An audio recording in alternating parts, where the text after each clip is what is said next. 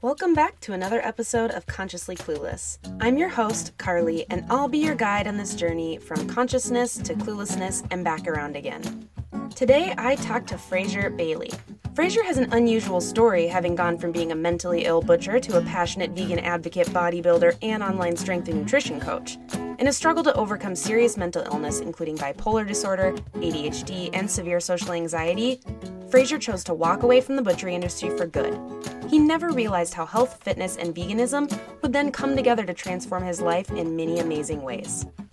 With the help of his wife Lauren, today Fraser operates an online vegan health and fitness brand called VegUp, which he'll talk more about soon. Here we go. Let's roll, and let's do it, and let's make it good. That sounds great. I appreciate all of that, and I'm excited to chat. Thank you for joining me, making time this morning. Absolutely, for sure. So we are going to start with the question that has everything to do with the podcast name, Consciously Clueless. Where are you right now on the spectrum from conscious to clueless? How are you feeling? It's funny because I feel like, and I'm sure that most people can attest to this, often you feel like a bit of a pendulum, right? It's almost like as you get through to, I guess, another proverbial level of consciousness, you then realize that there's a lot more things you're clueless about too. So it's almost like that Dunning-Kruger effect of, as you learn more, you realize that you actually have more unanswered questions. But yes. I think the beauty of that is it's almost like a compass, right? It's almost like the more unanswered questions you start to generate and accumulate, I think as a byproduct of being clueless, you actually almost become a bit more conscious as well. So I think it's a pendulum. I like to think that I'm reasonably conscious, but every time I think I am, I look back in hindsight a year from now, five years from now, and I'm like, I was completely unconscious, and I thought I was conscious. And so I don't want to give myself too much credit, recognizing that in hindsight, I'm going to look back and probably cringe at my statements. You're doing the best you can in this moment, right? Exactly. Yeah. Totally. I love that because it's so true that, you know, you think, oh, wow, I've really arrived. I've really gotten to this place. And then even just a few months later, you're like, wow, I had no fucking clue what I was doing. It's wild. Yeah, I mean, literally. And I mean, sometimes it can be a matter of weeks and months. Like you said, it doesn't take years to develop this hindsight. You can look back a few months ago and be like, what was I even saying? Yeah. That's that level of consciousness. I think as you break through to like another level, you realize there's a lot more cluelessness that comes with that. And it's an explorative process, you know? So that's kind of where I'm at if you can decipher any of those ramblings. I'm here for it. I was like nodding my head ferociously the whole time. I was like, yep, absolutely. Yeah. So tell me a little bit about what's going on for you now. We have tried to connect in the past. You were doing some traveling with your family. What is going on with you? Where are you at? Yeah, so right now we're in Louisiana, where our home base is. We're actually moving up to and traveling up to Tennessee in the Smoky Mountains very soon. Beautiful. Next month. Yeah, we're looking for some land up there that we can just develop a little sort of sustainable setup. You know, like I've really, I think that's been another level of consciousness that I've developed. In our communications, is that beyond just being vegan and going through this journey of self-discovery, now it's coming to a point where I want to learn self-sustainability, and I want to learn how to garden, and I want to learn how to do things with my own hands to a much greater extent than I ever have done before. And so that's kind of an exciting chapter to me of like, I became conscious, and then I realized how clueless I am in a multitude of these things. And I'm like, okay, but from a growth mindset perspective, I'm like, okay, I'm clueless in a lot of these things, but it doesn't mean I can't cultivate the skills and learn these things. I mean, all of these skills, gardening and how to capture your own water and just everything and anything, it's acquired skills. And so from that perspective, I'm excited to embrace that. We just came back from New Zealand, which is my home country. We were there for 6 months to visit family. So that was the first time that our daughter Zia got to meet my side of the family, her grandparents. So that was a really powerful experience. It was a beautiful experience for her. More than anything, it was a beautiful experience for myself, being able to see my parents connect with her. Yeah. Almost getting to relive parts of my childhood through her, watching how they connected with her. So that was Wow. beautiful.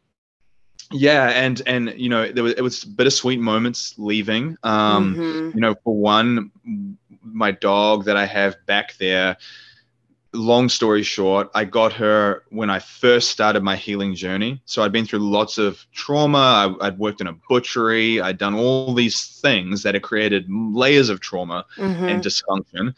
And when I realized that I needed to detox my life from pretty much everything, I realized that if I just removed myself from all these situations, there's this gaping void in my life. And so this little dog that I got, Ellie, she became that guide for me, that bridge from where I was to where I knew I had to go. Anyway, long story short, she's 12 now, but she got diagnosed with a really aggressive form of cancer. And so she does have limited time on this planet left. And so it was very bittersweet knowing that that farewell was probably the last time. And she doesn't, and it's not like I will be there for her passing. So there's a lot of weird emotional challenges that come with that process. But I feel like I'm at a point in my life where I'm able to process a lot of challenging things quite well, because I'm able to reframe them and shift my perspective on them. So yes, these challenging things happen to us all. We all suffer through loss and transitions, but how we respond and how we perceive and how we react to those challenges is really something under our own governance.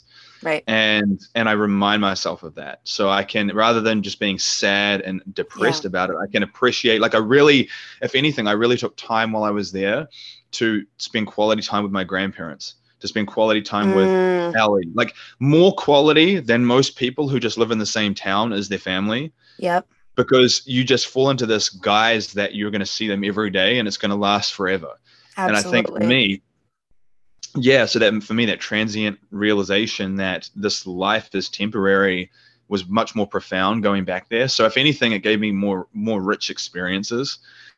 But we're back now and it's another chapter. And so I'm excited for that journey. So that's kind of in a nutshell where we're at right now in terms of our transitions and where we're heading.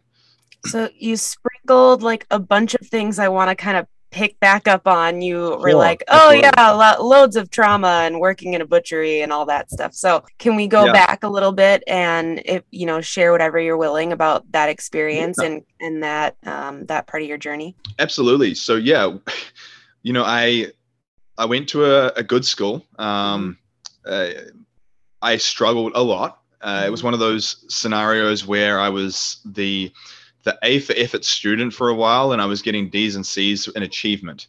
And that kind of is more insulting to yourself because you feel like you're trying, but you're quote unquote stupid. Yeah. And so it got to the point where I kind of burned out on that fuel, where then I started doing D's and C's for effort and getting D's and C's and E's for achievement. You were like, if this is what I'm going to make, then... Yeah, I might as well just go be a butcher, right? I might as well just go do something with my hands physical that doesn't involve a lot of cognitive function. And so I was working in the butchery as a student, cleaning up in the afternoons after school, just part-time. I just fell into it. I was just looking for a part-time job. Yeah. My dad wasn't, going to just give us an allowance for doing nothing. He's like, go out and do something. And I went, and obviously at that time, a lot of the kids after school were going to work at the supermarkets. That was an easy place to get the jobs. And for whatever reason, they just put most of the young guys in butchery. It's just one of those things, whether it's a weird sort of masculinity paradigm. I've got my thoughts on that. But they put a lot of the women in sort of customer service roles and in checkout roles where they're interacting with people, and all the other guys are just kind of put into this dark, giant fridge full of corpses. And so I fell into that, not intentionally. Anyway, recognizing that I wasn't doing well in school, and I was like, I'm just stupid. I can't do, why is everyone else so much better than me? And I had this fixed mindset. And at the time, in hindsight, I didn't realize how much my diet and my lifestyle was contributing to a lot of challenges, because, being diagnosed with bipolar disorder, severe social anxiety, ADHD, during my teens, during this period of time, it wasn't back then as common. These diagnoses weren't as common as they are now. And so not only did I feel more alone, but I felt like I had all these stories around what my limitations were, basically. Okay, I'm not good at school, and I'm not good at this and this because I have this, and this. And it led me to leave school. I left school when I was 16. Oh, wow. I was like, you know what, I'm just going to go out and make some money. That was my mentality. And so I went out and I proposed to my boss at the time. I said, you know, I want to leave school. Can I work full time? And I had a decent work ethic, I guess, or at least they saw that in me. So they hired me on as an apprentice. And so an apprentice butcher is essentially like the bottom of the totem pole. You just get given all the most awful jobs you can imagine. And that period of my life was really challenging because you think about this, if you're already going through some mental dysfunction and mental challenges, if you put yourself in an environment where the majority of the men or the majority of the people in that environment also have alcoholism and drug habits and spousal abuse and different challenges of their own, it's like you're walking into a lion's den. Basically, you're walking into an environment that's going to put jet fuel on the fire that's already burning in your own mind. Yeah. And so the environment really then exponentially exploded, like the downhill decline of my attitude and my health and everything. And I worked in that environment for about 5 years. So it wasn't just like I was there for a year. It was like an extended period. And 5 years to me back then, as you know, when you're younger, 5 years is a long time. Like when you're in your teens, going from 16 through to 21, that's a huge period of your life. Yeah. And so that felt like 20 years. Mm-hmm. And I got to a point in my life where I was so depressed, you know, like waking up in the morning. And the first thing I would do, like talk about, you know, I'm sure, you know, you being into yoga and like where we're at, and now we have these like routines in the morning to like get ourselves in the right mood. My routine was like grab my pack of cigarettes, like turn on my phone light and like smoke in bed. Like I would be in bed, like just, and that was like the first action that I took in the morning. And then the next one was like often just a cry because I literally would be fearful about the environments. Like you go in there, you don't know if you're going to be picked on, bullied, or today they're going to be are they going to be your friends today, or you're going to do like one little thing wrong and you're going to piss someone off enough that they're just going to pick on you all day. And so there was a lot of that sort of high school bullying that then transitioned for me into the work environment. So at that point, at the end of this kind of 5-year stint, you are hating this, right? Like you're hating it. Absolutely hating it. Like I literally had this epiphany one morning where I thought to myself, if I'm doing this another year from now, I don't even think I'm going to be alive. Wow. Like that's literally the thought that I had. I thought to myself, could I see myself doing this 1 year from now? And I literally couldn't even see myself being alive if that was the case. You're like, I won't make it. I literally won't make it. Like physically, psychologically, I literally will not make it. And so that really was like a spark in my head that I didn't know what I wanted to do, but I just knew that I had to walk away. Yeah. And so that was the first thing, the first epiphany of like, I don't know what I want to do, but I have to walk away, because that industry to me is very toxic. I mean, it definitely breeds a lot of aggression, a lot of addiction. I saw a lot of horrible things, like, you know, working in there, things that we would do like with the ground meat, the sausage, all the different, like there's lots of tips and tricks and hacks and things that they do behind closed doors that the average person, the average consumer has no idea that goes on. And probably doesn't want to, right? That cognitive dissonance. It definitely doesn't want to. Like an ostrich with the head in the sand, I'd rather just be ignorant. And that you can see that premise across the board with almost everything in life. Yeah. Like people would rather live in this sort of passive state of self-medicated zombiness than to truly like wake up to what's happening. And so that was at a point where all I knew was that I went into I was very fortunate. I will say that at that point in time, I think my family knew that I really needed help. So I moved back in with my dad and my stepmother at the time, because I actually left home quite young, and I didn't talk to my family for about 2 or 3 years. It was we ended very badly early on, and I just like cut all communications with them for a period of time. And but then I think somehow through the grapevine they heard that I was struggling, and then through different people, and then they were able to reach out to me and we connected. And basically I went back home for a while and I didn't really do anything for about 6 months. Like I didn't work. I was just almost incapacitated. Like I I was just didn't going to work. say you were probably that trauma brain. You probably were just like shutting down. Yeah, like I didn't do anything. Except just try and like function like on a day-to-day basis and just survive. And so I was fortunate that I had that support. And during that time, that's when I started to go see a psychotherapist.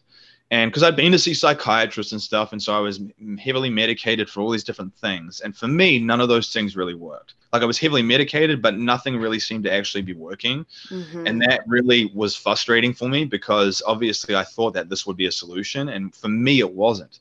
Right. And I was like, why is this not working? And I realized that it's like you taking like a fat burning pill or taking some type of like supplement and expecting to be like in amazing shape without having to do the diet or the training.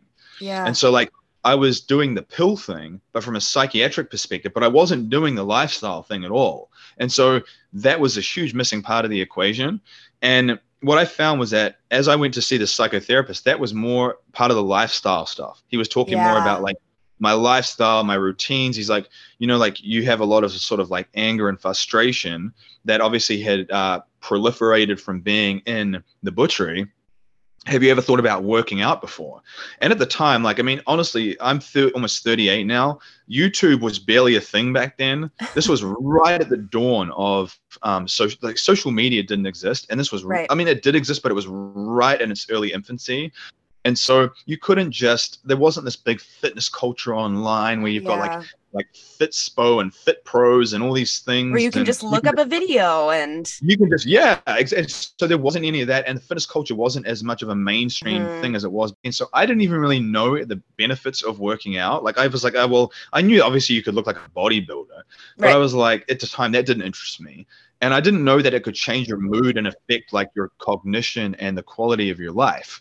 And so what I found was that he proposed that to me. And I was like, well, I guess I'll give it a shot. I'll just try it and see what happens. And I went. And that was really the start of the journey for me. That was really the start of the new path that I ventured into, learning about training.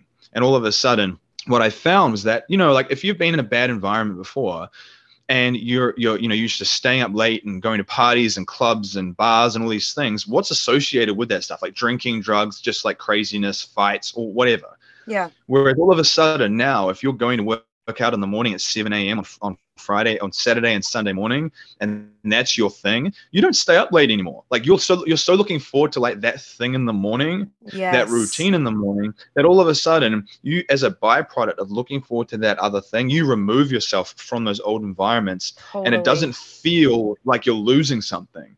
And so what happened is as I started to integrate these new routines in, I found like a lot of the old routines like fell away and shed away as a byproduct of getting these new things. And when I realized that I could literally change my physique and change my appearance and my strength, that was like the first aha moment in my head of I actually have control over something. Yeah. Like I can actually change something in my real world that you can see it. There's a result there. It's not just this sort of hyperbole or this like philosophical concept floating in the ether. There's actually a real world tangible result from the work that I put in. And that really then opened the door. And that's when I started to wonder about nutrition. So that's what propelled me to go back and study nutrition and physiology at college, because all of a sudden I learned this new thing that I love. And I started to notice how I felt better and better as I improved how I ate. But I was still eating like a bodybuilder, but it was whole foods rather than junk food. Okay. So yeah, it was still like tons of eggs, tons of fish, tons of chicken and that stuff. But it wasn't donuts. It wasn't, pizzas. Wasn't processed. And so exactly. So that step in and of itself was exponential for me. And then that's really what led me down the path of learning about nutrition. And the rabbit hole has been an amazing journey thus far, because I feel like you were saying, every level of consciousness that I get to, I look back and I realize how little I knew. And so now I'm at the point where I know that I've never got it all figured out or answered. And I even tell people, like even to this point now, doing what I do with vegan nutrition and ophthalmology. How do you optimize your state? How do you optimize your physique, your state, your mental state, your psychology, your health through plant-based nutrition? Like, things will always change and adapt. And as I learn more, things change. So basically, it's been this like ongoing evolution, but it started in that really, really challenging place early on. And it was very difficult. I mean, like people would say, oh, would you go through it again? And I mean, sure, like if I had to, I would, but I wouldn't want to. Right. But if it would give me the wisdom and the insight that I have now, then so be it. But at the same time, I wouldn't want people to have to go through that level of suffering for such a prolonged amount of time if they can understand and learn some of the concepts that I know now. Which is really beautiful and really lovely that you're willing to share those things that you've learned, because it might hit that spark for someone else without having to experience that, right? Like exactly what you're saying. I'm all about learning from other people now. Like why reinvent the wheel? Yes. Right? So why go through some degree of suffering in life is unavoidable. I think we all suffer to some degree, but I think a lot of people go through massive amounts of unnecessary suffering. And so if you look at the suffering just that people endure, it's so much of it is self-inflicted and unnecessary based on their unwillingness or naivete around not trying to reinvent the wheel, or not feeling like their situation is so unique and special that no one else understands. And so I think a lot of people fall into that category of like, they struggle to be vulnerable. They struggle to share things. I find this to be very true within the sort of the male entrepreneurial space. You have a lot of guys who puff their chest up like peacocks, and they have all their feathers fluttering around, and they're like, look at me with my fancy cars and my Rolex watches, and I'm a big real estate guy, and I'm a hot shot, and I got the cigar in my mouth. You are nailing the stereotype.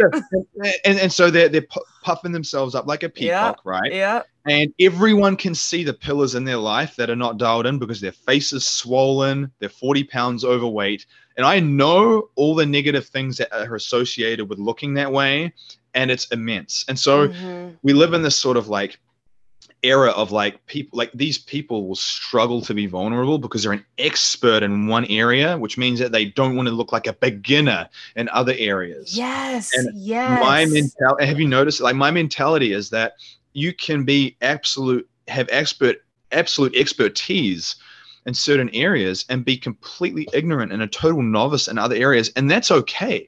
Like that's actually a good thing. I'm always skeptical of people who are like a jack of all trades and seem to think they have a lot of mastery around everything, but they don't really have the results in their life to back it up. And so I think, okay, you have a lot of book knowledge, but you don't have a lot of like actual real world knowledge. And so that, to my point, like I think that people need to recognize that it's okay to be a novice or a beginner or have ignorance around certain areas and pillars in your life. And then I think it's important to not try and reinvent the wheel. And look at people that have the results that you want and model from them. And I'm telling you, Carly, if I did that when I was in my teens and early 20s, I would have like suffered immeasurably less, and I would have had a much more enjoyable life growing up. But I didn't have that knowledge base that I do now. So if I could tell anyone anything, it would be to, just because you might be an expert in one area, it's okay to be naive and a beginner in others. In fact, it's a good thing because you can't be an expert in everything. And don't try and reinvent the wheel.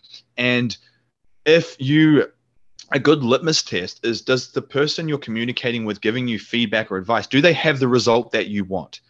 If they don't have the result that you want, then you should probably disregard their opinion.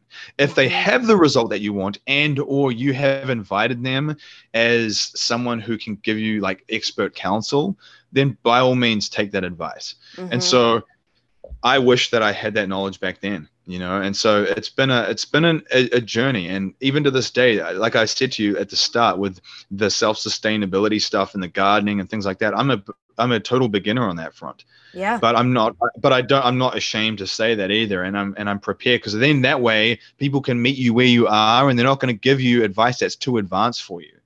Yes. You know, it's like if you're a Yes. beginner with yoga and you try and act like you've done yoga for the last 10 years, and then someone gives you like a really brutal flow and like you can't even hold the pose for 10 seconds, it's not going to be helpful for you. It's Yeah, better and that then you you, just feel shitty. yeah, like you just Ew. feel, I'm a failure. You know, I'm a Yeah. failure. And it's like, no, like you just need to give people a realistic position of where you're at so they can meet you where you are, you know? So if you went from this very traumatic experience to kind of this rock bottom-ish place and starting that process, so how did that lead to being vegan? Wow. Yeah. So, you know, I look back now and it really was like a constant shedding of stories and Totally. proverbial and skins, you know? So like, I feel like some people have this sort of transition in their life where they have this massive epiphany. They're like, you know, something happens and they go vegan just like they go from being like completely down one end of the spectrum to the other in like one day. Yeah. But for me, it was like an evolution, like a series of processes that I walked through where, um, first of all, obviously, like I said, coming from being a butcher and having seen the environment that was like, you know, that really deterred me from eating. Like, you know, it's unfortunate because I feel like the conditioning in many people, and including myself, was so deep that I would avoid eating certain things because I saw something that was negative about that, but I would still eat other things, you know? So like, for instance, when I was an apprentice, we went to like a big slaughterhouse as part of my apprenticeship. And I saw a cow coming down the run there, and the poor thing was completely petrified. I mean, it was Of like course. if you saw a dog like completely petrified for its life, like eyes bulging out of its head, like foaming at the mouth, just really scared. And they were using like a bolt gun to obviously like try to quote unquote stun the animals before they start to dismember them. Anyway, there was one that I swear like it thrashed its head at the last minute and it didn't get the bolt, and they started dismembering it while it was still conscious. I mean, the thing was literally eyes open, clearly conscious. It wasn't clearly some sort of nervous reaction, and that memory has never left me. And that happened. That happened about 20 years ago. Oof. And I stopped eating a lot of beef after that. I really didn't eat beef at all. That really kind of haunted me. But the unfortunate part was the conditioning was so deep that I still ate chicken and I Yeah. still ate fish and everything Yeah. else. And so like I thought that I could kind of avoid certain things, like kind of like partial consciousness. And it got to a point, you know, where even during my health journey, I was still consuming a lot of animal products. But when I came over to the US, where my wife Lauren lives, she was always in a bit more of a, I mean, we're both spiritual people, Mm-hmm. but she tends to be even more so than me. And I feel like a spirituality and yoga and things like that really align with veganism on a multitude of levels. Right. And I think that she was very curious just about how she would feel and like what Mm. she would experience, like on an energetic level, on a psychological level, on an emotional level. And it started by reading Dr. Will Tuttle's book, The World Peace Diet. Yes, it's been on And my list forever, but I never have actually read it. yeah.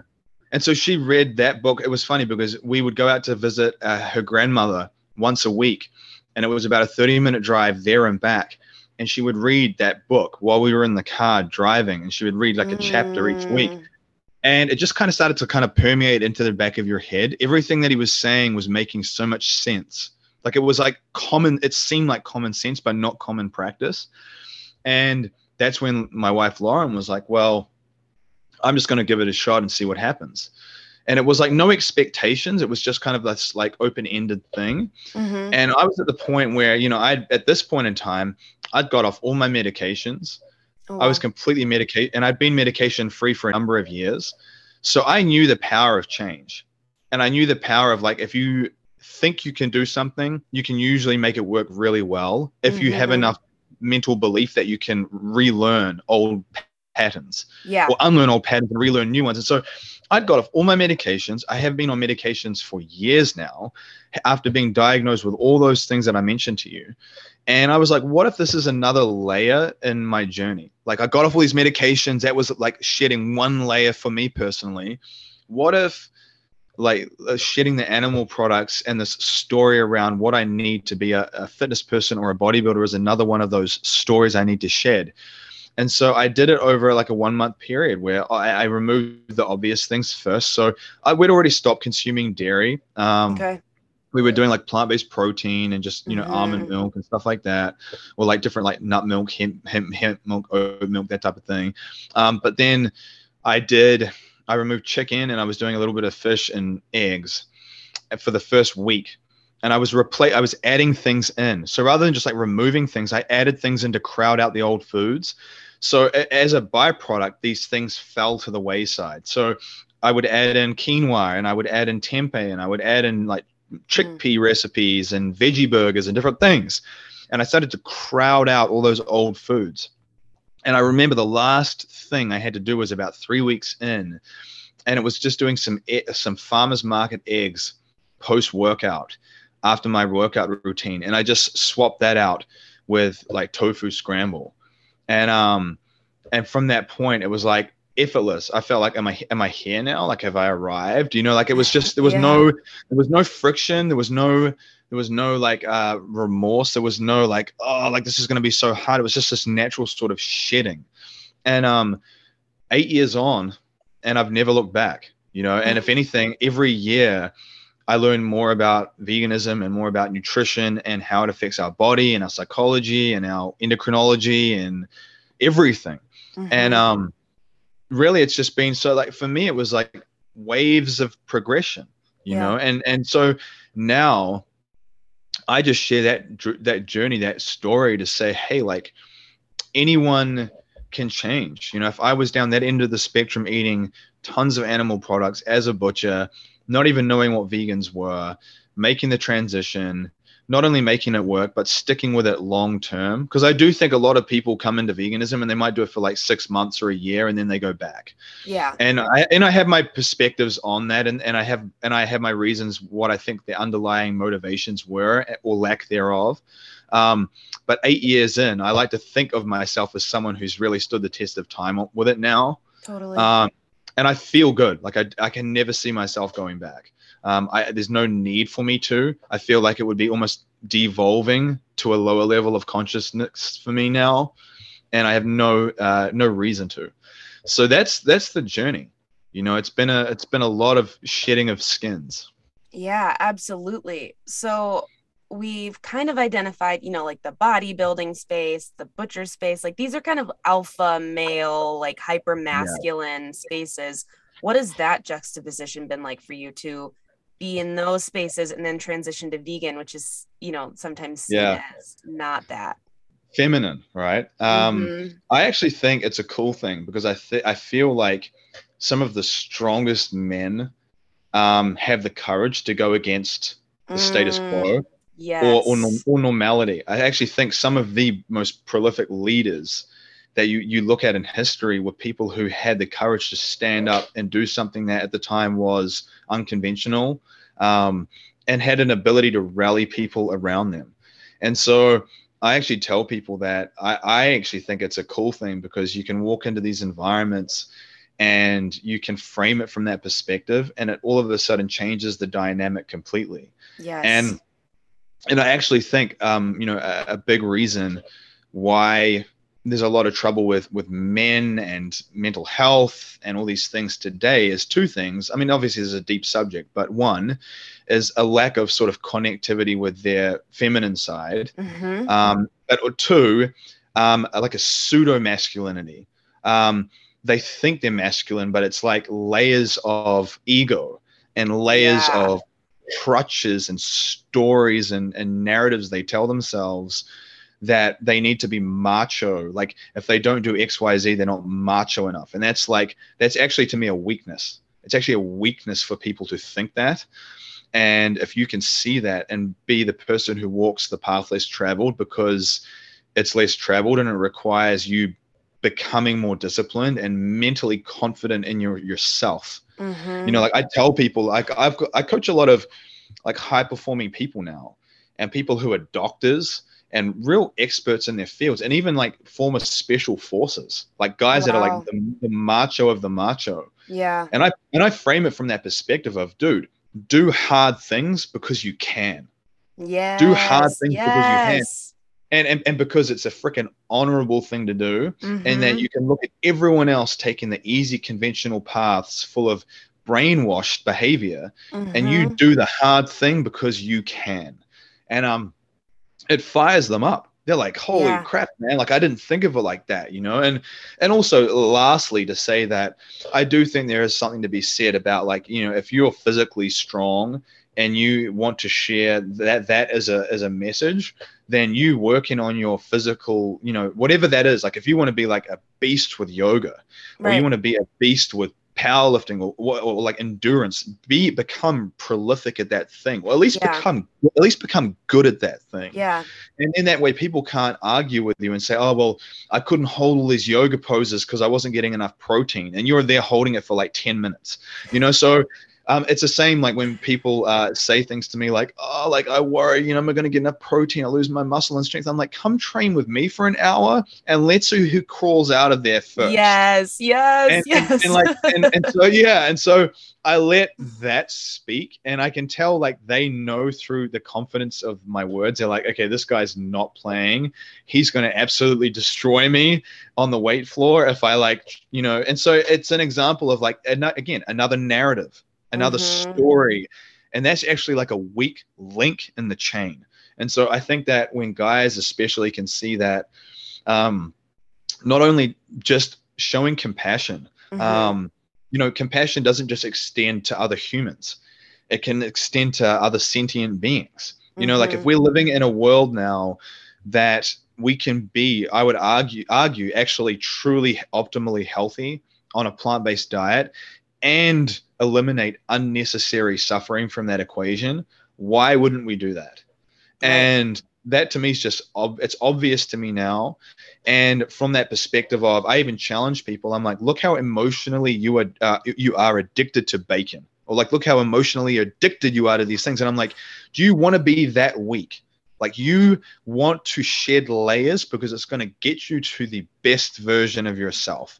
And when they realize that, like, their attachment to food is actually kind of a weakness, that adds like a level of challenge to people that I think kind of fires up that masculine, like, competitive nature. Yeah. So it's about reframing it. I think it's about redirecting that energy, basically. That's a really good way to put it. And a good way to, like, reach people where they're at, right? Like, you're not going to push someone overnight, but if you can find these ways, like, well, come train with me, see what you think after that hour, and then we'll go from there, instead of being like, here is exactly what you should do and change your life in 24 hours. Yeah. And, you know, I'll be the first to tell you, like, I've worked at the Daytona 500, with some of the vegan bodybuilding teams, where we would hand out, you know, like, you know, Beyond Burgers and things. And, you know, I don't really consume that stuff myself now. I stick to more whole food, plant-based diet, but I think that's a very useful tool to open people's minds. And for people who just like, and people just who enjoy it and just want to do it, go for it. Right. Yeah. But my point being, if you don't know what the Daytona 500 NASCAR crowd looks like, it's literally like people who drink Bud Light for breakfast, and they smoke a cigarette and Bud Light, and that's their breakfast, and they got missing teeth. And so that is that's a type of demographic you're speaking to about veganism. Shit. And so they're like, they have no clue like what it is, but and they're like such ferocious bacon eaters. But if you can show them with your physique and your presence and your stature, and then you can speak their language and meet them where they are. And I tie in my story of being a butcher and eating tons of meat before, and it's more relatable. They don't think that you've just been some like vegan since birth, like hippie living in the forest eating beans and rice your whole life. You know, like they feel like you can resonate. Right. And I feel like that drops the defense system. It drops the armor down. And once that defense system comes down, that's when you can do that redirection and that rechanneling of people's focus. And I found that to be really powerful. Now, obviously, you've just got to prioritize your energy. I can't make people change. I can't change every single person I have an interaction with, but it's that cliche of like when the student is ready, the teacher will appear, or like, be that breath of fresh air for people when they want to come up and get out of the water and breathe. Yeah. And so that's how I operate. And then that way I don't hold on to like resentment around people who don't want to change or are not ready to change yet, recognizing that if I get frustrated and I channel my energy into these people, I miss out on channeling energy into the people that are ready. Yes, And, absolutely. So yeah. One thing, next time you're at the Daytona 500 giving up Beyond Meat burgers, I want to be there. And two, I think that cognitive dissonance piece, that ability to kind of say, oh, that's that thing that's different than what I do, or that's not happening here. Yeah. I'm sure you've gotten this before where people hear maybe your experience in the butcher shop and they're like, well, that I'm sure was just the shop you were in. Like it's got to be different other places, but it's not, right? Like that's no. And I actually worked in different places too. So I didn't just work in one place. So I know that it was across the board. And also from my understanding, practices in New Zealand are more strict and controlled than they are here in the US. And so I would argue that things are probably worse here than there. So what I experienced and saw was probably the tip of the iceberg in terms of what actually happens. And I've connected, other butchers and other people within those industries have heard my story and connected with me. And people in England, people in South Africa, different countries who have been in these industries have all reaffirmed things that I witnessed. So this is a systemic thing. And, I say to people, I think once you have that realization that, your dog is your cat, is a chicken, is a cow, is a pig, and you see the sentient nature in your dog and the way they look at you, and then you see the sentient nature in the pig and the way it looks at you, and you realize that you would be horrified and scarred for life if someone dismembered your dog in front of you or dismembered a dog in front of you. And I think just having that realization and truly sitting with it and not choosing to want to be plugged into the matrix. If anyone's ever watched that movie, there was a guy, Cypher, and he was the guy that wanted to be plugged back into the matrix. Like, he was so tired of the real world, he wanted to be plugged back in. Anyway, it didn't end well for him. And going back, spoiler alert. Going back into unconsciousness, to me, is never a good progression in your own evolution. Even if it just like temporarily satisfies your emotional taste buds. And like I said, like, do hard things because you can. Yeah. And I do think that beyond, when you make that connection with that sort of cognitive dissonance, then you start looking for it in other areas of your life as well. Yes. I've noticed it becomes like a radar, like a compass, and you start to really notice a lot of nuances in your life about all kinds of world issues and challenges. And it makes you a much more aware person. And I think what it can actually do is it can shine light on your relationship with yourself, your old childhood patterns.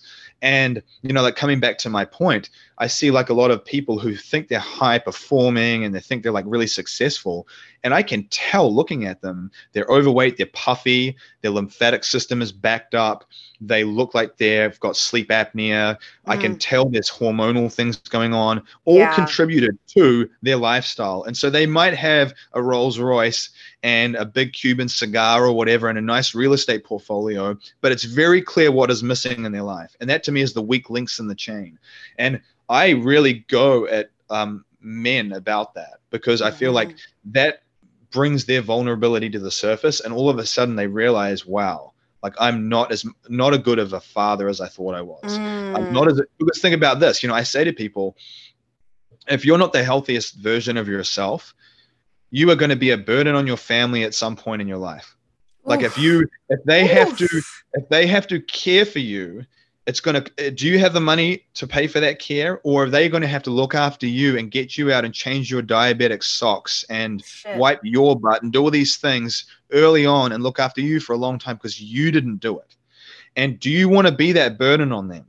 And do you not want to show up to your spouse or your partner or your family or your children or your friends like with low energy, low mood because you're not performing well? And how is that going to impact their lives? So think of the radiant consequences of your decisions. And but then I frame it from a positive perspective of think of the radiant benefits. Like I think it's important for people to contemplate the radiant consequences of their choices so they're not sticking their head in the sand like an ostrich. And they truly confront the reality that, okay, I'm 50 pounds overweight or I'm 100 pounds overweight. This is not good. Like I cannot act like this is good. And I cannot just have this positive self-body affirmation knowing that this is going to take 10 or 20 years off my life. Yes. This is not good. But frame it from a positive, radiant perspective of, okay, if I improve these things and I make this transition and I shed these skins, what are the radiant benefits of that to my children, to my friends, to my family, to my career, to my contribution to the world? Like the thing that I'm good at, maybe I'm not doing that to my capacity because I'm impaired in some way. And maybe the people that will be missing out on my wisdom and my lessons. So for example, if I never got through my social anxiety and worked on the way I communicate, I would have never shared my story. And in me not sharing my story, there would be people who would have probably committed suicide or at the very least struggled indefinitely with their mental health had I not had the courage to do that. And so that's a radiant benefit of me breaking through. And so if you contemplate, and what's the radiant benefit of that? So like for someone who maybe keeps going, right? You understand, right? It's the ripple effect. It's that butterfly effect of so now that person who changed their life, what is the radiant effect on their family, on their parents, on their relationships with people? And what's the radiant effect of them? And when you realize that your actions have this butterfly effect that can exponentially change people's lives, that makes everything you do so meaningful. All of a sudden you realize that, hey, I get up in the morning, me doing yoga could unlock someone's mental health where before they were completely disconnected with themselves, and unlocking their mental health gives them the ability to be more, a better spouse, a better partner, a better parent, a better friend. And they're more available for people in their life. And that to me is like energetic currency. Like that to me is probably the most valuable thing, because I think about this at the end of our life, we're just going to have a collection of memories. And I know for me, I'm not going to be concerned or even think about, I wish I, got 2% leaner in body fat for that photo shoot that I did. Or I wish that, I managed to hit, a 600-pound squat instead of 500 pounds. Or I wish I ate, I just ate bacon for a little bit longer, like none of those things are going to matter, the things that will matter will be like, did I have meaningful connection with the people that I care about and meaningful connection with the animals and the sentient beings in my environment? Did I contribute? And, if you can look at veganism and plant-based diets and all these things that we've talked about as a gateway for that, it makes it so meaningful. Yeah, it really does. Yeah, absolutely. So that has led you to do coaching and programs with people now. That is what you do, and that's what you do with your wife, correct? Yeah. So, it's funny, the path that you walk, I never thought that I would be here. If you asked me when I was going back to college to study nutrition and physiology and all this stuff, I would have never thought that I'd be doing this right now, where now we do a lot of online work, where I've coached, people from like famous musician Chris Daltrey, who was one of the top American Idol contest people early on. I'm close friends with him to this day. I've, coached, like I said, former special forces like Green Beret. Wow. Coached people who have like high level entrepreneurs who have podcasts, who have interviewed guys like Matthew McConaughey, like just people like, and all the way down. And this is not like, talking about just like social accolades, but this is all the way down to just like people who just want a better life. Yeah. They enjoy the simplicity of their life. Maybe they're just like a mother or a father, and they want to just have a better life. And so like doing that online, learning how to create those systems and how to communicate through online channels to get people a really good physical result.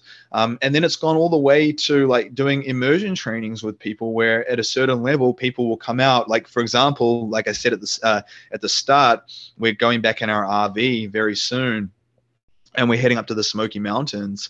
And I have different students flying out from, California and Arizona and different places to do these one-on-one immersion trainings where we go through lots of core pillars around nutrition training, ophthalmology, optimization, and it's super transformative. And so like I never thought that I would be doing that. And I feel like what I do is I get people in, like you were saying, I meet them where they are. Maybe they come to me and they're purely motivated for health reasons. Mm-hmm. And then as they walk the path, they get more curious. I've had many people walk the path for health reasons early on, and then they will ask me like, Fraser, why do you do this?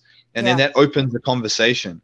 And then I tell them about all these other things, and I tell them about go watch Dominion, go watch Cowspiracy, go watch all these different documentaries, go read The World Peace Diet by Dr. Will Tuttle, and they'll start to learn about the other drivers. Yeah. And I say to them, look, if you are super healthy doing this and you're in the best condition of your life, why not attach more motivations to doing this so you stand the test of time? Right? Why just have one? Like, why just have one motivation if you can understand all the motivations? And so they then start learning about all these other reasons, and it just opens the door and it really keeps them involved in the lifestyle. And so it's been a really fun experience, and I never thought that I would be here, but it's almost like it's evolved through me recognizing there's a need for it, and seeing there was a gap in the market, so to speak, or a gap in the world or in the industries that I could fill with this type of guidance and knowledge and systems. And it's been really fun. It's been fun to see these people come through from all different walks of life. First responders and like, stay-at-home mothers who are homeschooling and they have 5 kids. Like, I mean, that in and of itself is like a monumental task. And so like people with all different challenges, people who have come to me with cancer, people who have had all kinds of like autoimmune challenges and different conditions that the allopathic sort of mainstream conventional system told them that they either couldn't change or would just have to medicate. And I'm not like, bagging down on the system. I recognize that in acute situations for, certain instances there's a time and place for those things. Of course. But I'm an example that even the experts who told me, okay, your bipolar disorder, you'll be on these medications for the rest of your life. I'm an example that not everyone has the answers all the time. Right. And that's what inspires me, that notion. And then that fuels me to think, okay, what else don't I know? What else is uncharted territory? What else is out there that experts are saying this is the right way to do it, and it's actually probably not the right way to do it, or it's one of many ways to do it. And so it's not to say that I am hesitant with experts, but I always do my own research, and I always, And I think that the beautiful thing you're describing too is, like we were talking about the ripple effects before, is those ripple effects of working with people. I always joke, but it's so true that I love working with people, and it's a selfish act sometimes, because then I know that they're going to go out and do great things too. And then like, that's going to be better and the world's going to be better. And it's kind of idealistic, but if I didn't have that image, I don't know why I would be doing it.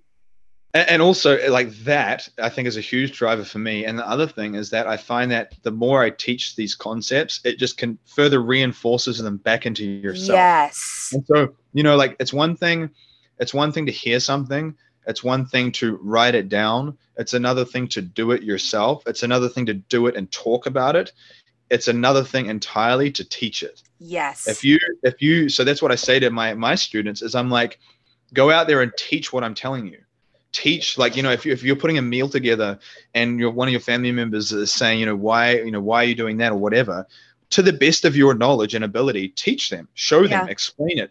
And because it's going to reinforce it back into you even more. Like I noticed that when I'm giving my students guidance and things to do, it reinforces those lessons back into myself. And I actually stick with my own advice even more. Like, you move further and further away from being a hypocrite because you have this desire to be in total alignment. So you'll give people suggestions on yoga or on health, and then you'll go out and you'll actually do that yourself.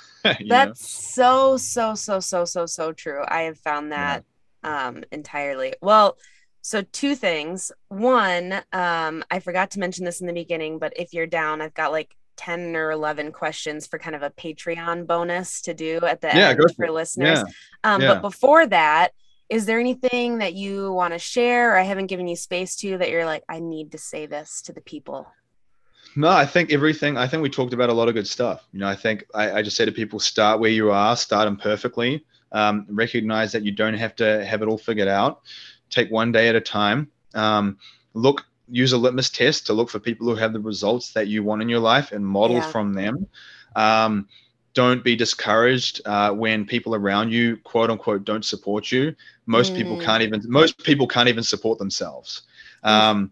The fact that they don't support you, they probably don't even support themselves in their own journey. Of course, they're not going to support you. The sooner you can detach from that outcome, you can start actually actualizing your own potential. And I think just to really focus on recognizing that if you can create the right environment for yourself, environment is a big part of it. So like, you can have a good diet, you can read all the books and do all the meditations, but if you're not you need to make sure that your environment's conducive with like where you want to go. And so whether that's like living in the mountains, or whether that is, like I said, me going to the gym in the morning and looking forward to that, as a byproduct, I stopped going out at nighttime, and I stopped doing, the typical people that will go out at night drinking, looking, for parties, trouble, whatever. You automatically change your environment. And that to me is a huge catalyst in changing your life. And so that's what I would tell people to do, is like, look for ways to seed new habits and routines and environments into your life, so you can make a transition away from those old environments. Because when you do that, change is like a byproduct. Yes. So, Yes. That's like, I feel like you just like summarized the episode. That was perfect. That was that. Well, thank you for joining me. Where can people get a hold of you after this? Because I know they're going to want to look you up. Yeah, so if they just search me, obviously I have my profile on Facebook, Fraser Bayley, Fraser Bayley. That's my personal profile. We have Veg Up on Facebook as well. So you search Veg Up, that'll be Facebook. On Instagram, we're Veg Up Life, so at Veg Up Life, and veguplife.com. And I have a podcast called Veg Up as well, Veg Up Podcast. I guess I can just give you any of the links, and you can just put them in the show notes as well. Perfect. And people can plug that stuff in. So yeah. Perfect. Thank you so much for all of that. You're very welcome. Thank you for having me on. Of course. Thanks for listening to another episode of Consciously Clueless. If you enjoyed that episode, hit subscribe wherever you're listening. If you want to help me get this into the ears of more listeners, send it to a friend, text it to a family member, share on social media, and tag me. Whatever you can do really helps me out. If you're on Apple Podcasts, go ahead, leave a review so other people can see them too. And if you haven't yet, head over to patreon.com/consciouslycarly. I would love to have you over there.